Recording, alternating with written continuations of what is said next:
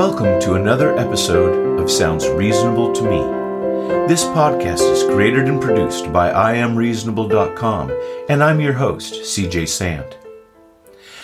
In this episode, we're going to continue our look at the 5 basic beliefs of living a reasonable life by looking at the third belief. Being reasonable consists of the right to do whatever does not infringe on the rights of others. Thus, exercise of these rights has no limits other than those which secure to other members of society enjoyment of those same rights. It all kind of sounds too good to be true, doesn't it? It's like something that came out of the 1960s hippie generation.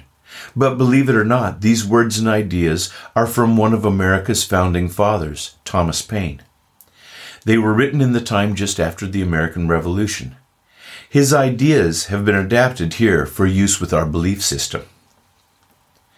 But just take a minute to think about that statement. Being reasonable consists of the right to do whatever does not infringe on the rights of others. No long lists of thou shalt nots to obey. No book chapters full of rules, regulations, and punishments. No threats, no condemnation. Just don't infringe on the rights of others. It already assumes that you'll behave like a reasonable adult, that you'll use common sense, mind your own business. You won't bother others with what you do. And the best thing about this is that if you follow the guidelines, then you really are free to do as you please. I love the elegance and positivity of the statement, because I believe that in large part, people tend to behave as they are treated. If you treat people like criminals, with long lists of laws, punishments, and threats, then I think there might be a greater likelihood that they'll act like criminals. But if you treat people with respect, and assume that they'll behave like reasonable adults, then I feel that there's a much greater chance that they'll behave that way. I also love the freedom built into this belief. Freedom to do as you please, so long as you're not infringing on anyone else's rights. There are many people who constantly talk about living in a free country, the importance of people defending their freedoms. But if you want my opinion, I think real freedom actually scares people like this to death. People being able to do what they want? Oh, that can't be right. Love whomever they want? Well, only if it fits into our narrow views. Live their lives however they want? You can't trust people to do that. They'll go wild. Now, I may be wrong, but I believe that real freedom is the very last thing people like that would ever support.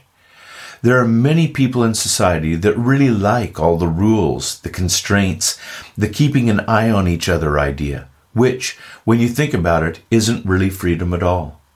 It's not freedom if you're just doing what you're told. It was this third belief that inspired me to name our movement Reasonable. I had originally intended on calling the movement Free because of the freedom I felt when I made the break from organized religion.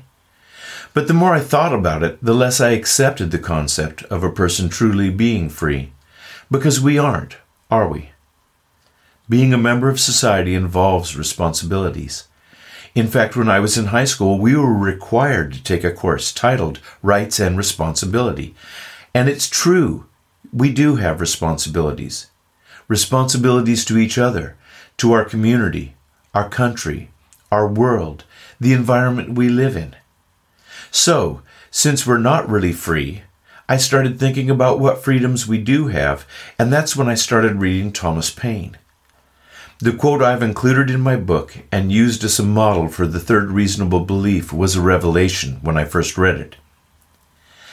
When I read that line, exercise of these rights has no limits, the elegance of the statement amazed me. All one really had to do was simply not infringe on the rights of others? No lists of punishments were necessary? No threats of eternal damnation? No fire? No brimstone? It just assumed that I was a reasonable adult, rather than some kind of aspiring criminal. It sounded too good to be true. It just sounded so reasonable. The final decision to go with reasonable was also found in my daily life. One of the most satisfying things that a person could say about me was that I was a reasonable human being. Not good, not pure, not without fault, just reasonable.